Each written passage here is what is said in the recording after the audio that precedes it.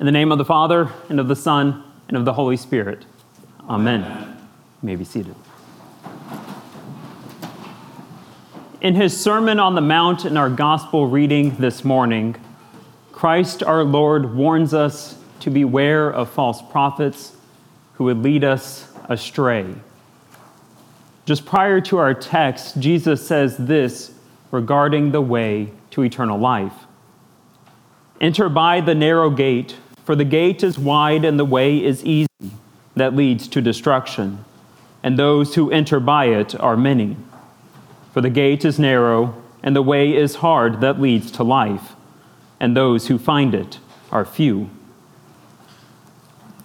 There is only one path that leads to eternal life, and that is through the one who is the way, the truth, and the life.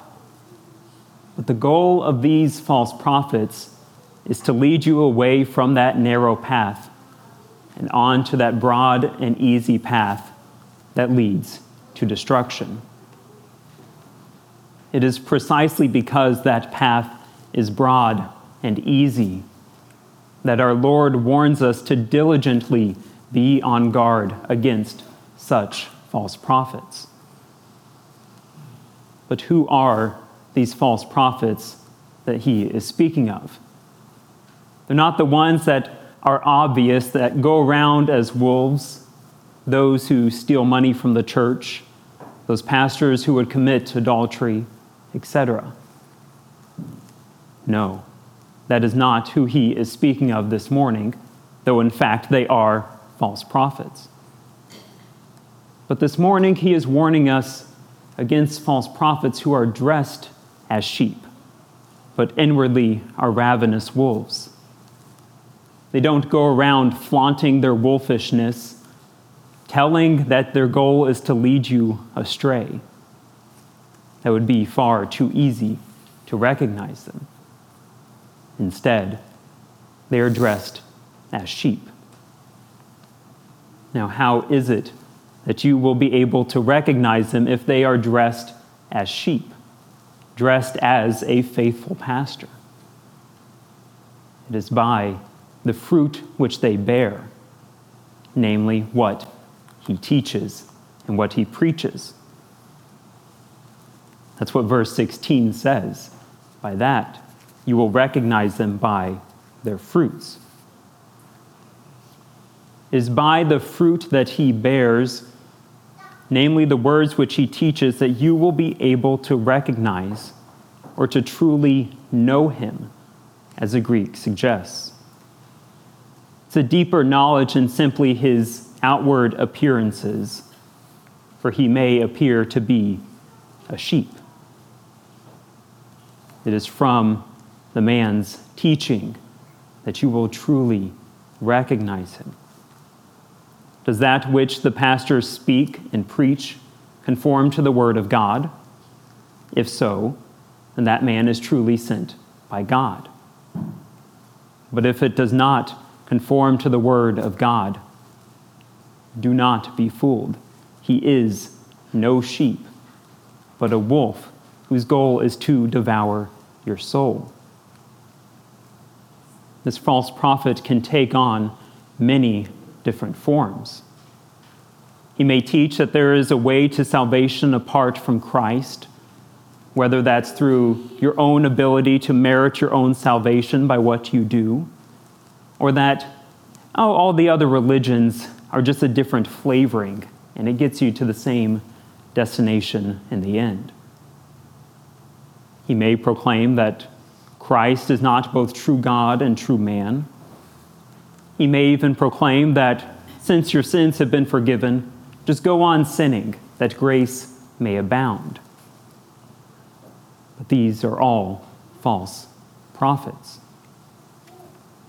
Our Lord continues on in verse 16. Are grapes gathered from thorn bushes or figs from thistles? Certainly not. A diseased tree cannot bear good fruit. Likewise with a false prophet.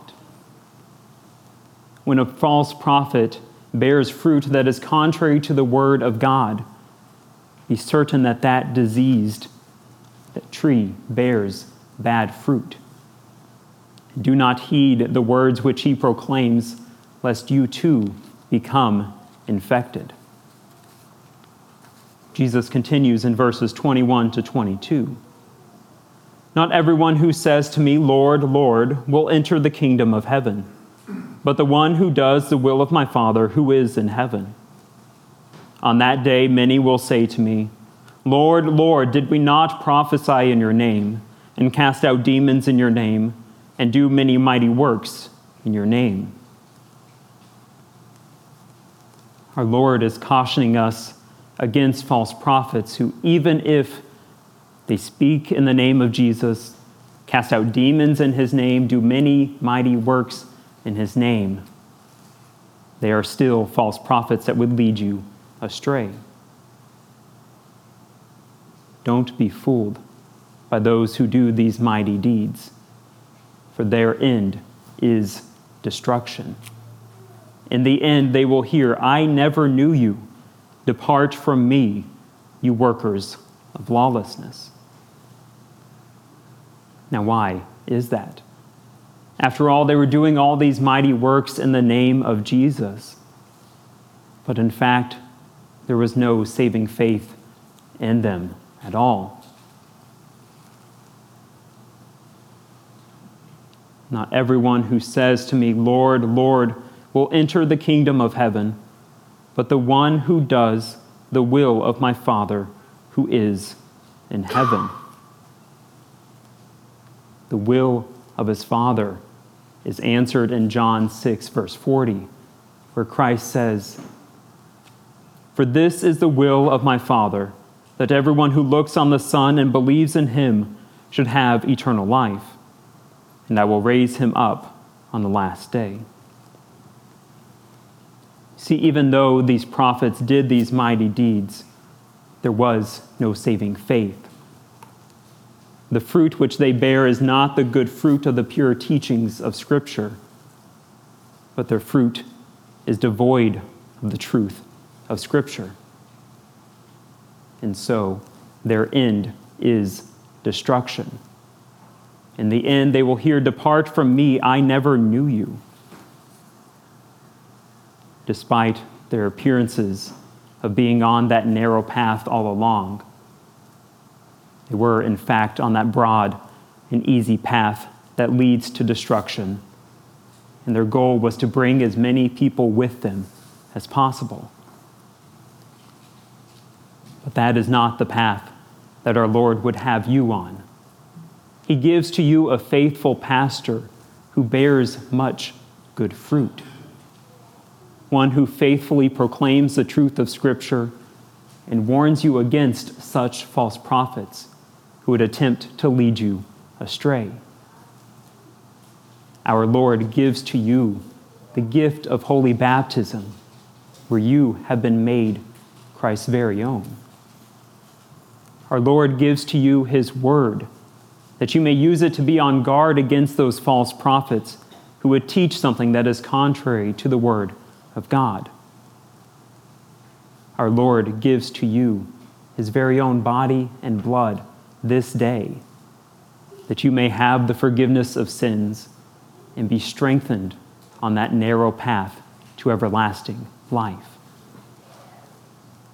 Your end is not destruction. Your end is not to be cut down and thrown into the fire. You will not hear, Depart from me, I never knew you. For through Christ's death and resurrection, he has reconciled you with the Father. And through holy baptism, you have been claimed as his own, and now have the right to call God Father. You will not hear, Depart from me, I never knew you. But you will hear, Come, you who are blessed by my Father, inherit the kingdom prepared for you from the foundation of the world. In the name of the Father, and of the Son, and of the Holy Spirit. Amen.